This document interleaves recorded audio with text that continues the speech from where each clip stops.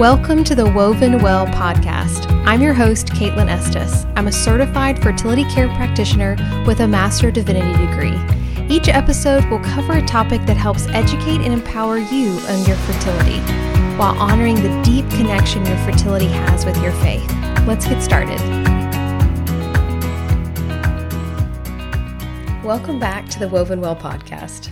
I've been a little under the weather this week, friends, so please forgive me if my voice sounds a little bit different than usual. Hopefully I'll be back to normal next week.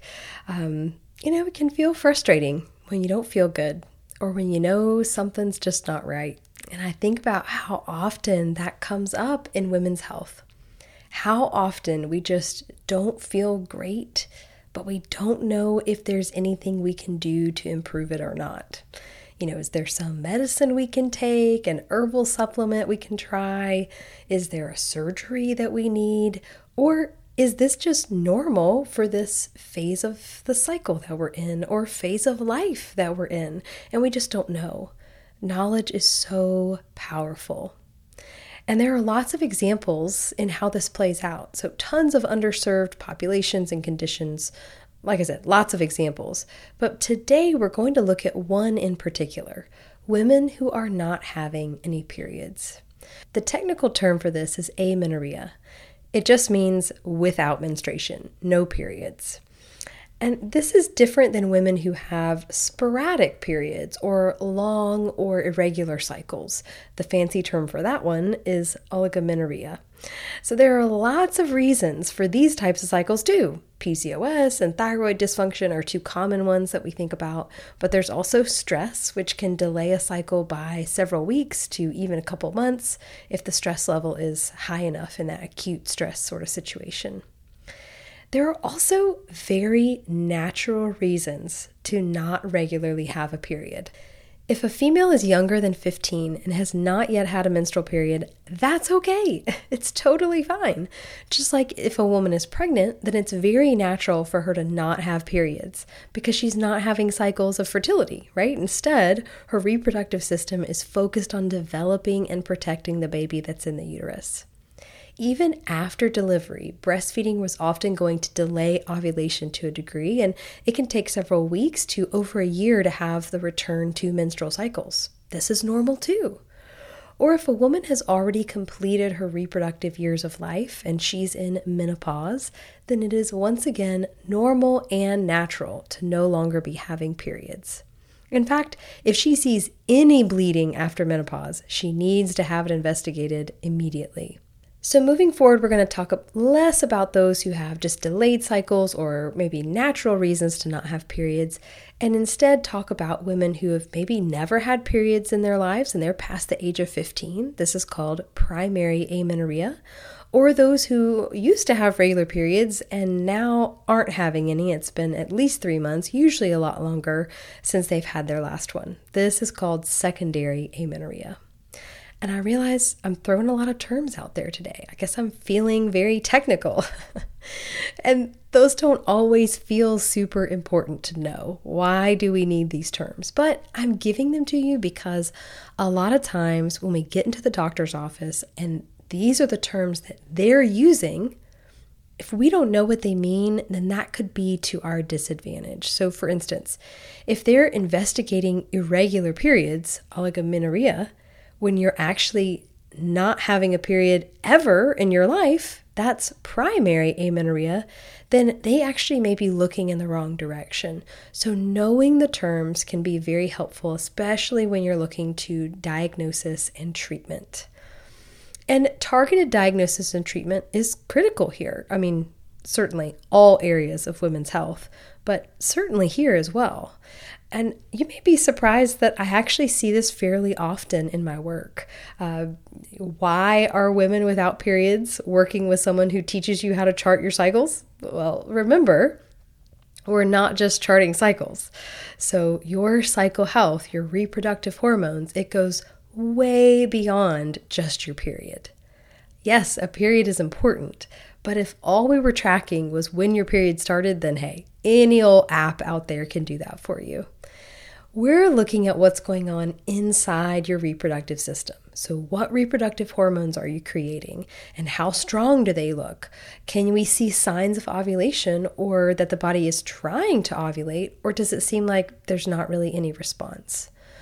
What about signs of response to medical treatments or lifestyle changes? Are they effective? Are they improving things? So there is an incredible amount of information that we can gather from charting with the Creighton method, regardless of whether you've ever had a period, okay?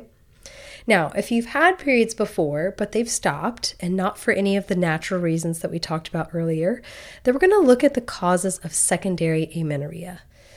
One of those is actually related to birth control. So if you've been on any type of hormonal contraception and have recently come off of it, then it's very likely that your lack of cycles is simply because your body is still recovering from being suppressed for so long while you were on birth control. It takes time for the body to naturally produce those reproductive hormones again and to the level that's necessary for ovulation. So it could be 6 months before that first period comes back naturally. Although I always encourage working with someone medically to help it return by that 3-month mark. So if it's not back by 3 months, that's when I'm like, okay, let's go ahead and start working with somebody because we really don't want you to wait that long without having a cycle. There are also other medications besides birth control that can make it difficult for cycles to continue. Although I've not seen this happen in my particular client population, there are some specific antipsychotics or some blood pressure medications, and then certainly things like chemotherapy that can disrupt the reproductive cycle. So I'd say these are probably not the most common cause of amenorrhea as a whole. But certainly inside this category, those who are taking very strong medications like chemotherapy would want to consider that as a primary reason for that to be occurring. What's a lot more common for the population in general is something called hypothalamic amenorrhea. So now we've added 2 fancy words together to make a big old fancy term. Hypothalamic refers to the hypothalamus, so an area of the brain that determines a lot about your reproductive health. Some of your reproductive hormones come from the reproductive system itself, like the estrogen and progesterone in your body. But others, like FSH and LH, they come from the brain. And I'm actually going to link one of the previous episodes that explains hormones in a little more detail. I'll put that in the show notes in case you want to learn more. But FSH has a lot to do with when and if periods start, both at puberty and at the start of every menstrual cycle to follow. So if there's something off with the brain's ability to produce these important hormones, then it could definitely affect whether or not you're cycling. So what are the things that can influence that? Here are the 3 main ones: under-eating, over-exercising, and stress. So I acknowledge this is where things can get a little bit tricky. We have a lot of thoughts and emotions that get tied into how much we're eating, what we eat, how much we exercise, what we do to exercise. And just even without that, it can be really difficult to know how much exercise is too much. How much and what type of food do you need to be consuming each day? We may not even realize that these really healthy diets, these really good choices that we're making, they could be great, but maybe they're just not enough. Maybe we're not eating enough of those things.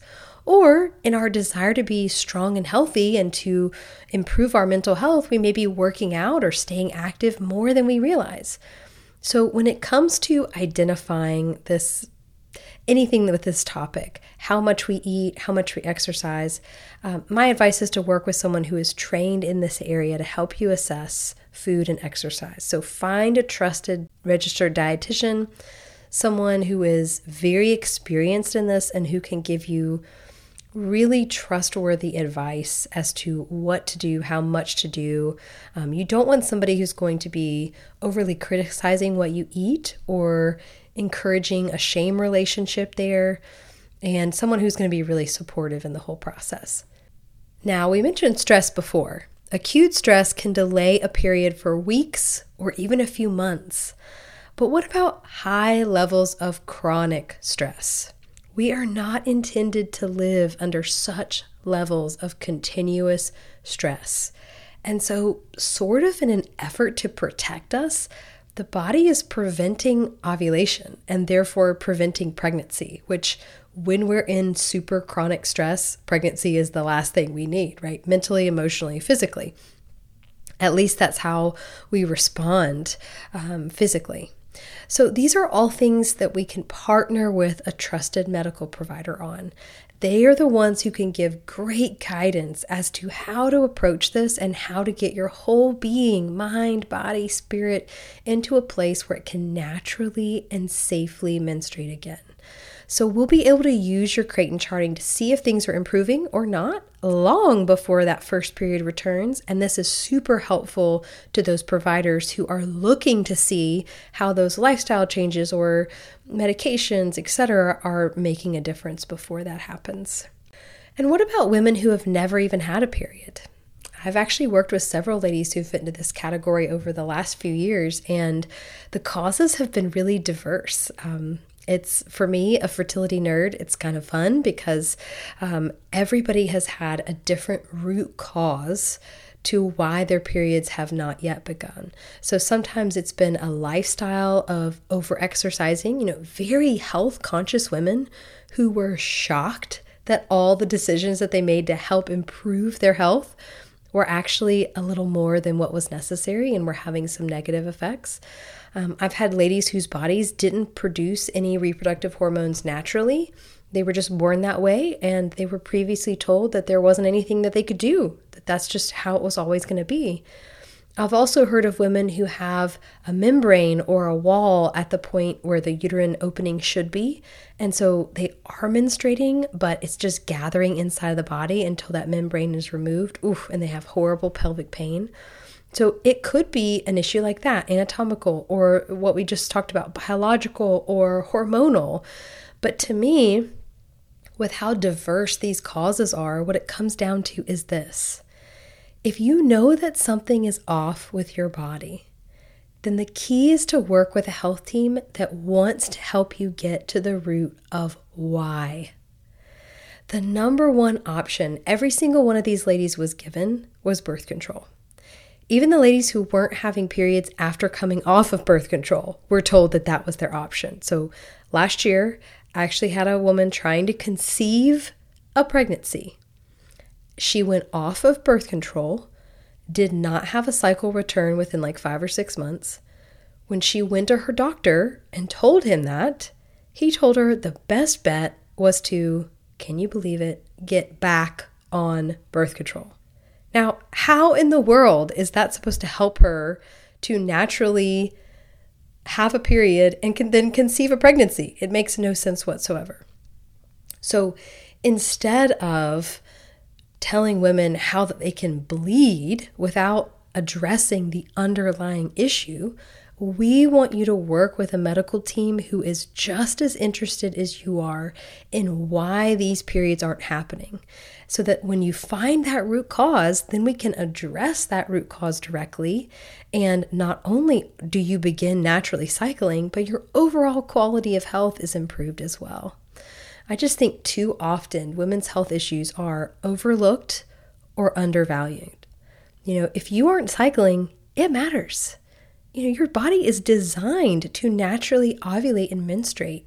I think it's great that you care about that you know something's wrong. Not doing so may even cause issues down the line with bone strength or cancer risk. Figuring out the root cause to why it's not happening, it matters. Finding a tailored approach to restoring your reproductive health, it matters. If you're not having a period, you deserve to know why. And when you do have a supportive, restorative focus team like that, you'll be able to do what almost all of my clients with amenorrhea of various types have been able to experience. They've been able to have their problem respected, have their cause investigated, and then have their treatment made specific to their needs. And I'll actually share one of these stories Hers is more of secondary amenorrhea, but I'll put it in the show notes. This is an interview that I did sometime last year, just to give you kind of a glimpse of this. But there are so many stories out there of this happening. And if this is you, I just want you to know there is hope out there. There is very, very likely a cause, because there's always a cause, right? And I would love to support you into getting that root cause of why you may not be having your periods. Thanks for listening today. If you like what we share on this podcast, we invite you to leave a 5-star review on whichever podcasting platform you use to listen to us. Your reviews matter so much in letting other listeners know what to expect when they click on Woven Well. And thanks for dealing with my voice today. Hopefully I'll be back to normal next week. As always, thanks for listening as we continue to explore together what it means to be woven well.